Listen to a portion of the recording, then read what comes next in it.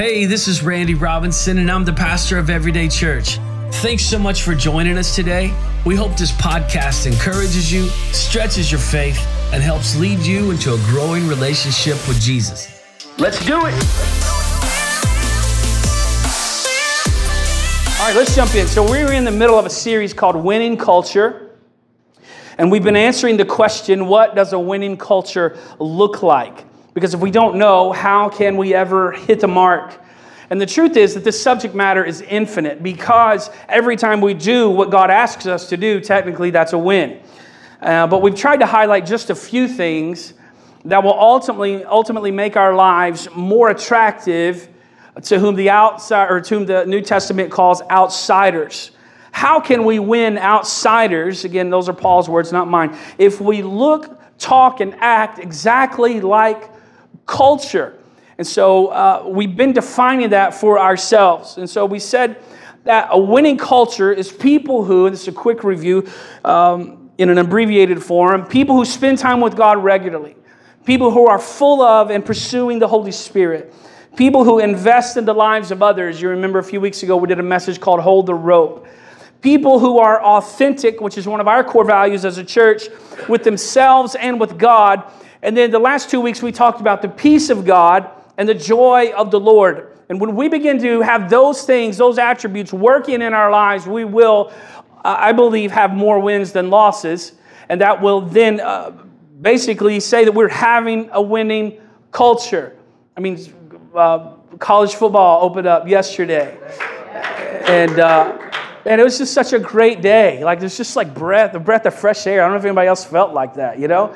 It's like I didn't have to look at COVID. I didn't have to look at all the bad stuff. I was like, let's just watch college football. And it was fun. It was a good day. But like, I'm from Kentucky, and we don't have a winning culture in football.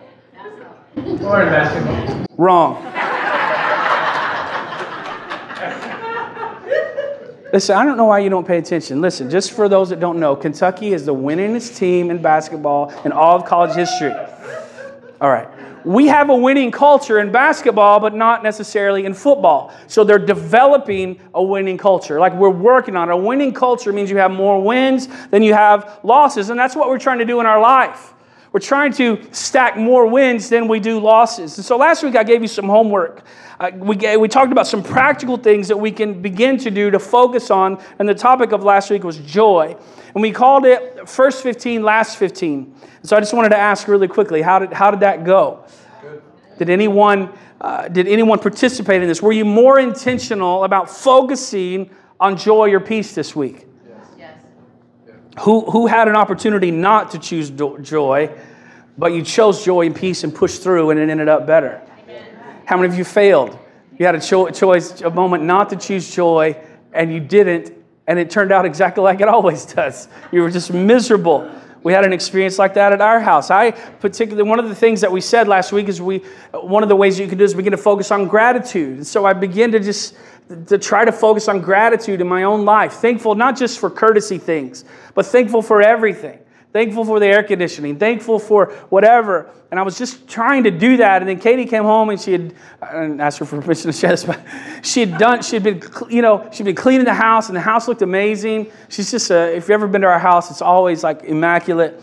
But she's one of those people, like, if there's just one thing out, she's like, oh, it's a mess. And you're like, you straighten the pillow. I'm like, oh, it's perfect. But she came, and I didn't acknowledge her work, and she'd set up some pumpkins and getting ready for fall, because it feels like fall outside. It just makes you want to, right? And I just wasn't grateful.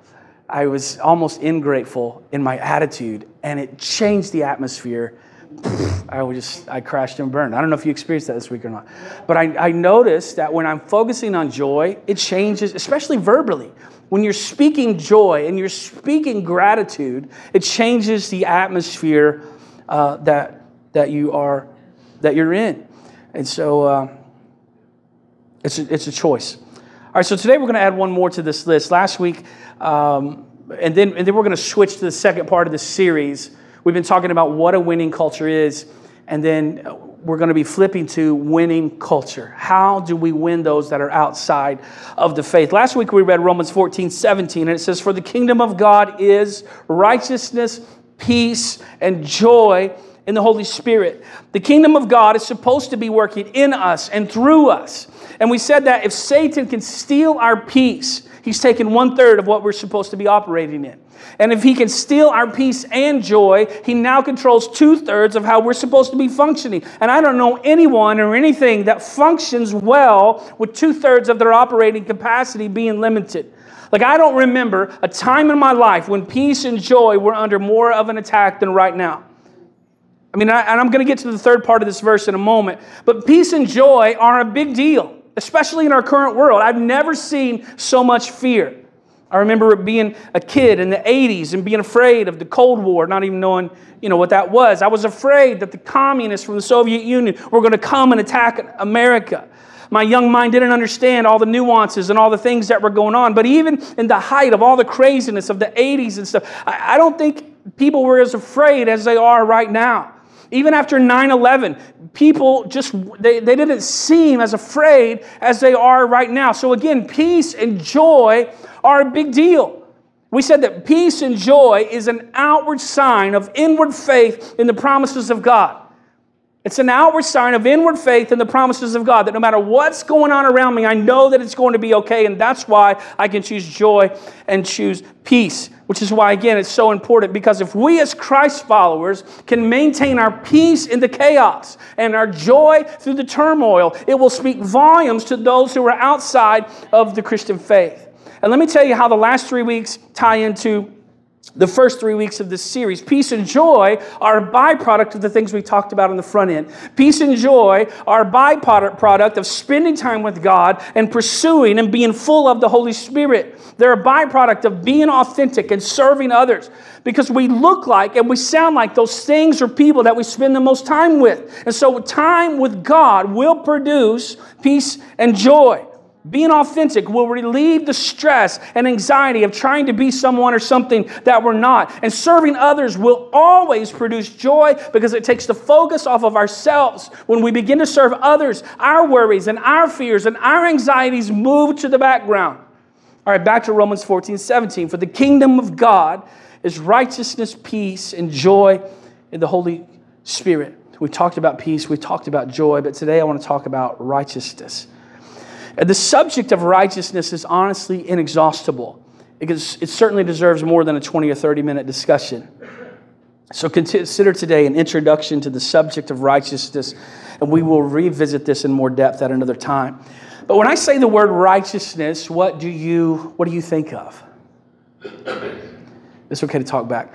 When I say righteousness, what do you think of? God's way of doing things. Holy? What? God's way of doing things. God's way of doing things. The cross.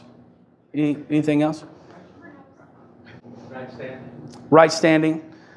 Good, moral, right, just, justice. The definition really, the biblical definition of righteousness is this: right standing with God. Right standing with God. So let that be the filter that we hear this through. Right standing with God. I want us to look at Luke chapter 15. This is a very popular passage of Scripture. We've spoken on it numerous times, even in our short existence as a church. But it's the story of the prodigal son. And we're going to read this parable that Jesus told about a son who wanted to be treated as a servant because he had made just a mess of his life. He had just been in a series of bad choices. But the father still treated him like a son. Amen. Now in this story, there are two sons. The younger son requests his inheritance early. He goes to his father and he says, hey, give me what's mine. I want it. So the father does. He gives him the inheritance. And then the younger son travels just to a faraway country, and he spends all of his money, all of his inheritance, everything that he has, he spends it on what the Bible calls wild or loose living. And after he had spent all that he had, a severe famine came to the land, and the son found himself in need. And so he took a job working with pigs. And the Bible says that he was starving. And that's where we pick up the story in Luke chapter 15, beginning in verse 16. He said that he longed to fill his stomach with the pods that the pigs were eating, but no one gave him anything. Right? I mean, he's so hungry right now that he's willing to eat pig slop. When he came to his senses, he said, how many of my father's hired servants have food to spare? And here I am starving to death. I will set out and go back to my father, and I will say to him, Father, I've sinned against heaven and against you. I am no longer worthy to be called your son. Make me like one of your hired servants. Make me like one of your employees. And so he got up and he went to his father. But while he was still a long way off, his father saw him and was filled with compassion for him. And he ran to his son. He threw his arms around him and he kissed him. And the son said, Father, I've sinned against heaven and against you. I'm no longer worthy to be called your son. Now remember, he'd been rehearsing this in his mind earlier, before the journey. But the father said to his servants, notice the father interrupts the son's rehearsed speech. He was going to say, we read earlier, that I'm no longer worthy to be called your son. Treat me like a hired servant. But the father didn't even let him finish. He said, quick, bring the best robe and put it on him. Put a ring on his finger and sandals on his feet, and bring the fattened calf and kill it. Let's have a feast and celebrate. For the son of mine was dead and is alive again. He was lost and is found. And so they began to celebrate. Man, that's good. There's no question that the son had made some terrible decisions. Verse 13, which we didn't read, said that he wasted all of his money on wild or loose living. I referenced that a minute ago. One of the definitions of wild or loose is shamelessly immoral. Shamelessly immoral. But the son thought that he could no longer be a son because of his bad behavior. But here's something that we need to understand. Is we're sons and daughters because of our birthright, not because of our behavior. Amen. Amen. Look at the words of Jesus in John chapter 8, verse 35. I'm going to give you a lot of verses today. If you want to write them down and read them later, I would highly recommend it. He says, now a slave has no permanent place in the family, but a son belongs to it forever. Meaning that your behavior is not what makes you a son or daughter. But this is the complete opposite of what the prodigal son thinks. Look back at verse 19 when he's rehearsing his speech. I'm no longer worthy to be called your son. One version says, treat me like one of your hired servants. See, the son perceives his relationship with his father to be totally based on performance. He says, I'm no longer worthy. Which means at one time he thought he was worthy. He's saying to himself, as long as I'm at home and I'm doing what I'm supposed to do, as long as I'm not out wasting my inheritance, then I was good enough to be a son. In other words, now that I've messed up, I can no longer be your son. And sadly, many of us act the exact same way. But look again at verse 22. But the father said to his servants, quick, bring the best robe and put it on him. And this is significant because over and over in Scripture, a robe is used to signify righteousness. Let me give you a verse from Isaiah 61, verse 10. He says, and this is just the first part of the verse, I will greatly rejoice in the Lord. My soul shall be joyful in my God, for he has clothed me with the garments of salvation. He has covered me with the robe of righteousness. And so when the Father in Luke 15 says, bring the best robe, this is an example of the robe of righteousness. The Father is saying, I know you've sinned. I know that you've made mistakes. I know you've made bad decisions, but you are not and never will be a hired servant. You are my son, and I forgive you. Look quickly at Zechariah chapter 3, beginning in verse 1. It says this, then he showed me Joshua. And this is not Joshua, the successor of Moses. This is Joshua, the high priest. It says, then he showed me Joshua, the high priest, standing before the angel of the Lord. Now, usually when you see these specific words, the angel of the Lord, it's usually a representation of Jesus. He says, and so the angel of the Lord, and he saw Satan standing at his right hand to oppose him. And the Lord said to Satan, not today, Satan. The Lord... We should have queued up the song. He says, the Lord rebuke you, Satan. The Lord who has chosen Jerusalem rebuke you. Is this not a brand plucked from the fire? He's talking about the priest. He says, now Joshua was clothed with filthy garments and was standing before the angel. And then he answered and spoke to those who stood before him, saying, take away the filthy garments from him. And to him he said, see, I have removed your iniquity from you, and I will clothe you with rich robes. Now look, this is significant because he's saying that he's standing there, he's clothed with filthy garments. Isaiah chapter 64:6 tells us that in all of our righteousnesses, all of them are like filthy rags. Remember, righteousness is right standing with God. So in other words, all of the good things that we've done to try to be in right standing with God are like filthy rags. It doesn't matter how good you are or try to be. We can never be good enough to be in right standing with God because God's standard isn't good, it's perfection. But God says in Zechariah, I will take away your filthy garments. I will remove your sin. I will remove your iniquity, and I will clothe you with rich robes. I will clothe you with the robe of righteousness, because your righteousness and my righteousness, all the good, the bad, and the ugly that we've ever done, it's all just as filthy rags. Because God's standard is perfection. We'll always fall short. So if I ask you this question and I said, is righteousness earned or is it a gift? How would you respond? It's a gift. Most of us would say that. But yet we live as if it's earned.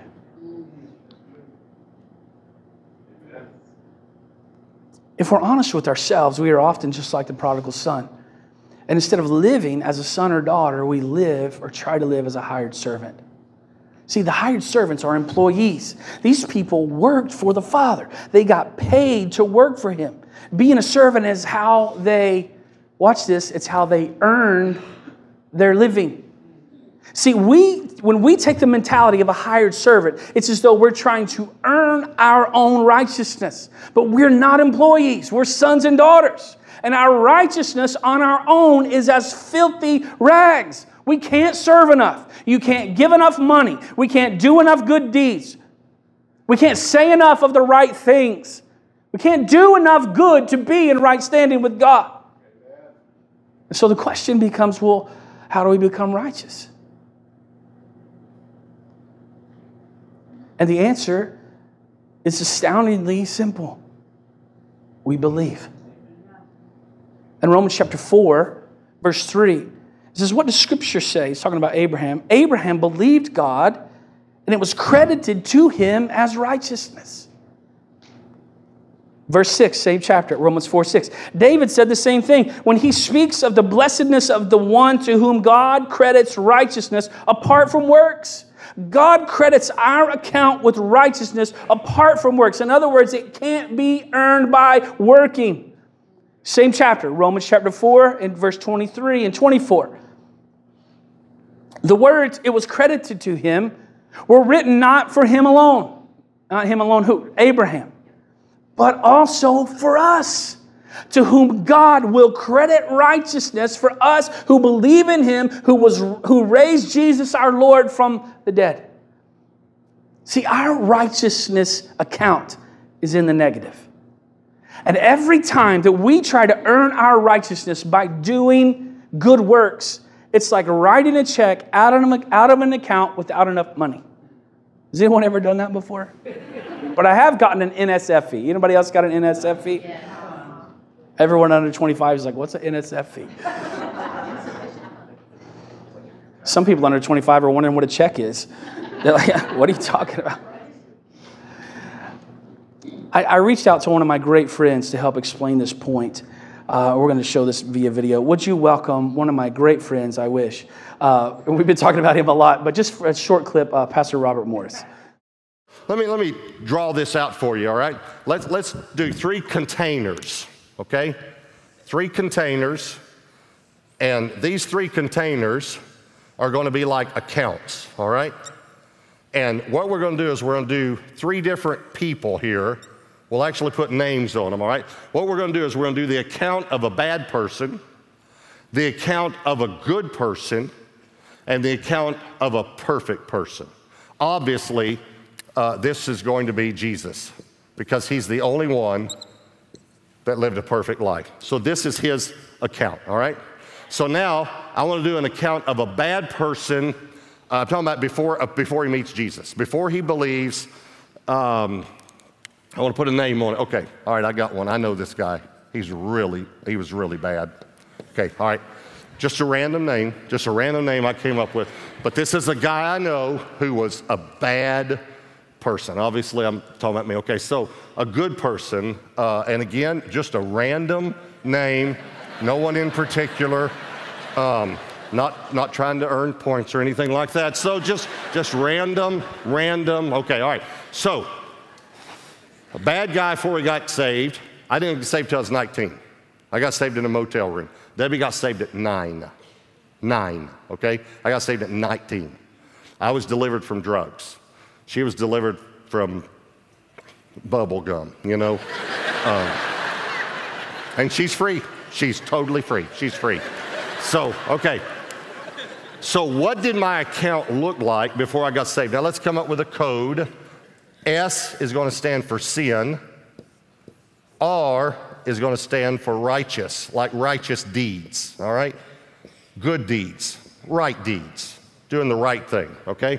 So before I got saved, this is what my account looked like.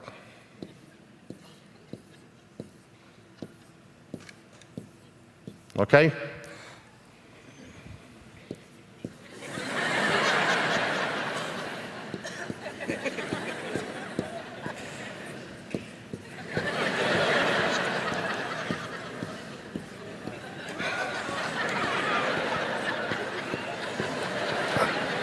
Okay, you get the picture? Okay.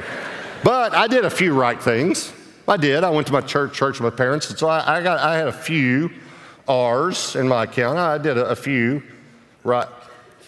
No, that one wasn't righteous. So okay, all right. Debbie's account, on the other hand, really looked like this. I mean, her parents told her to do something, she obeyed. She had a whole bunch of righteous deeds in her account before she got saved. But because she's a human, she had a few little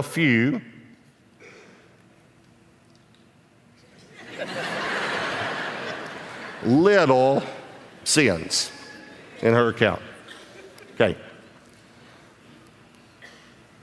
So how are we going to go to heaven? Here's something else I want you to understand. Even Debbie's righteousness isn't like Jesus's. What would Jesus's account look like? He's just righteous, right? But even Debbie's righteousness, remember this scripture, Isaiah 64:6. All our righteousnesses, plural, all our individual acts of righteousness are like filthy rags. So actually, this R could stand for rags. Okay, so if God looks at my account, he sees all this sin and he sees filthy rags.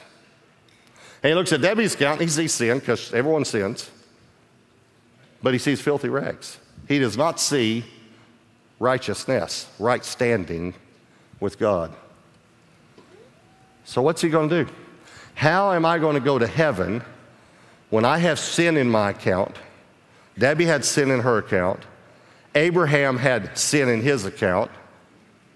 And you have sin in your account. How am I going to go to heaven? And Jesus has righteousness in his account. Well, here's what happened 2,000 years ago.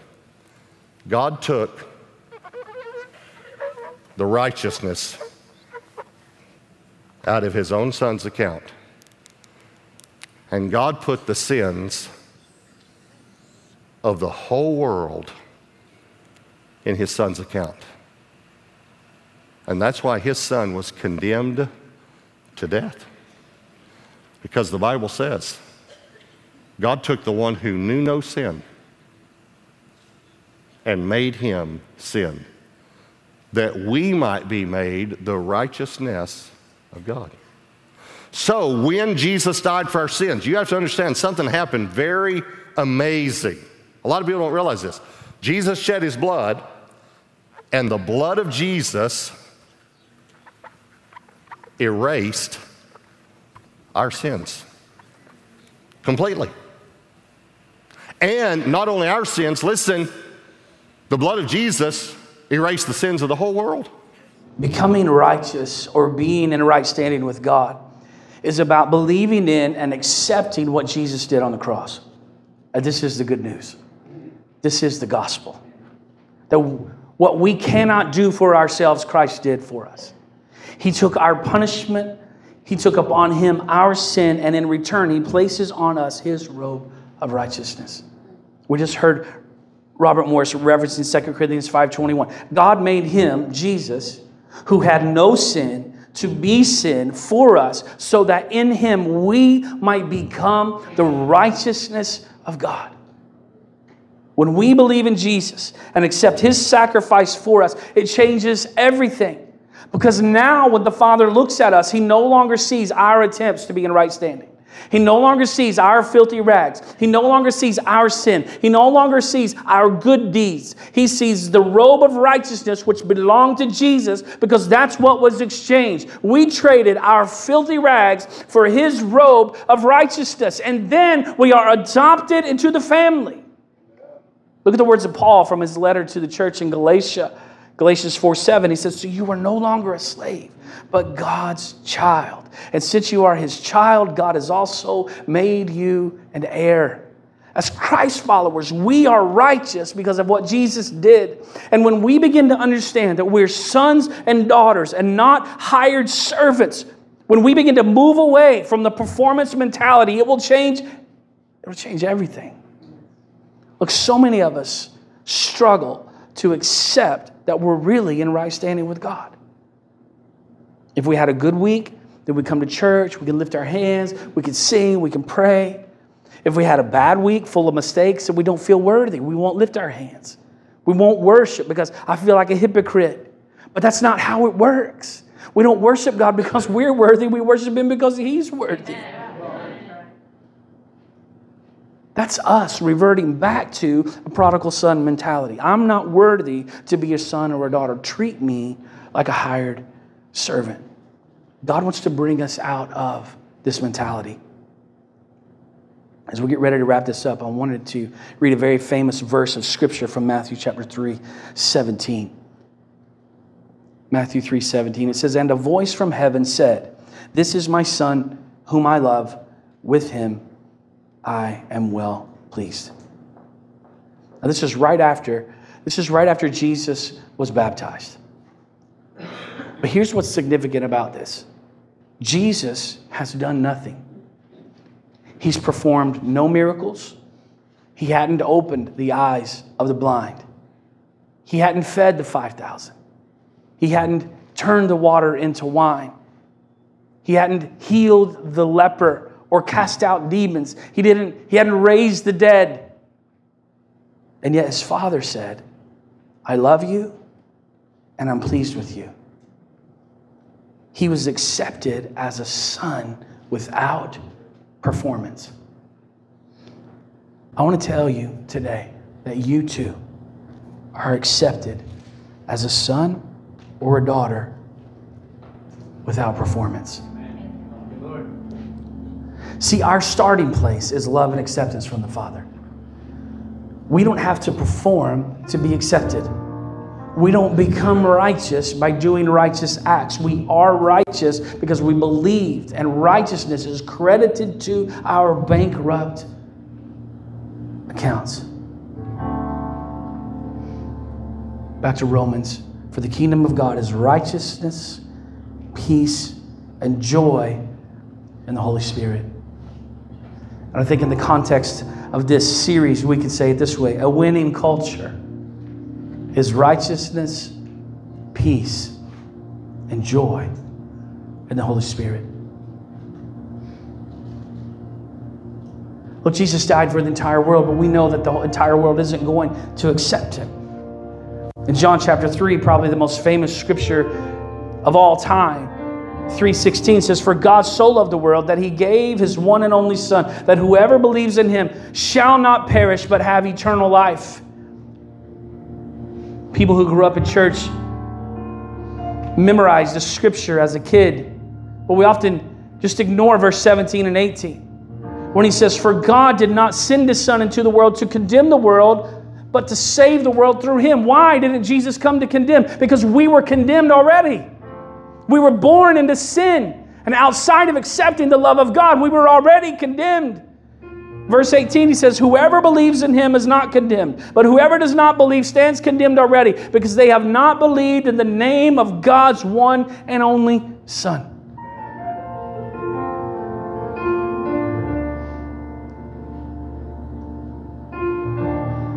If you're here today and you have not accepted Jesus into your life, he's ready to make a trade.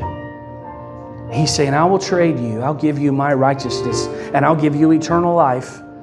All I want from you is your sin. All I want from you is your right deeds. All I want from you are your filthy rags. Let's trade your dirty rags for my robe of righteousness. Others in the room are like the prodigal son. Maybe you're a son or a daughter, but you've ran away from the Father. And you're trying right now to live like a hired servant instead of a son or a daughter. You're trying to be righteous by performance. But God is saying, stop trying to perform. I love you and I accept you. Before you do anything else, you're accepted. You're loved.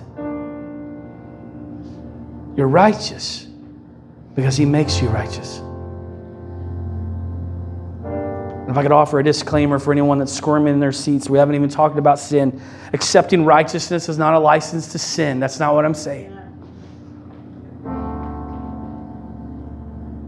It's an understanding that nothing that I do, good or bad, can make me righteous. My righteousness is credited to me by believing on God's Son.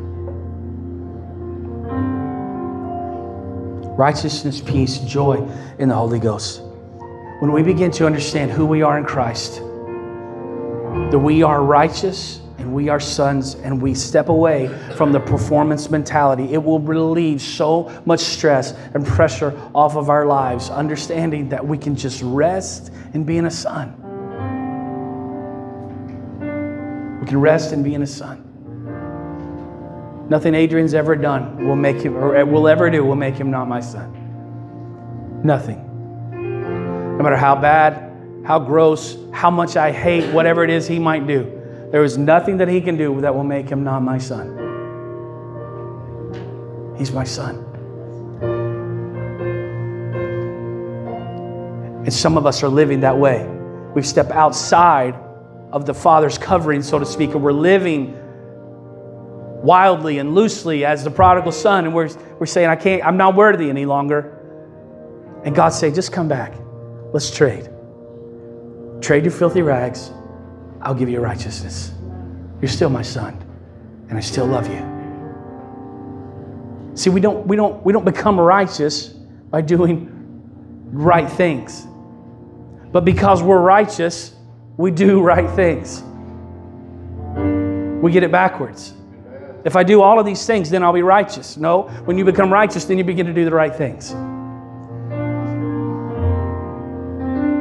Would you bow your heads just for a moment all across? On behalf of Pastor Randy and the entire staff at Everyday Church, we'd like to thank you for joining us today.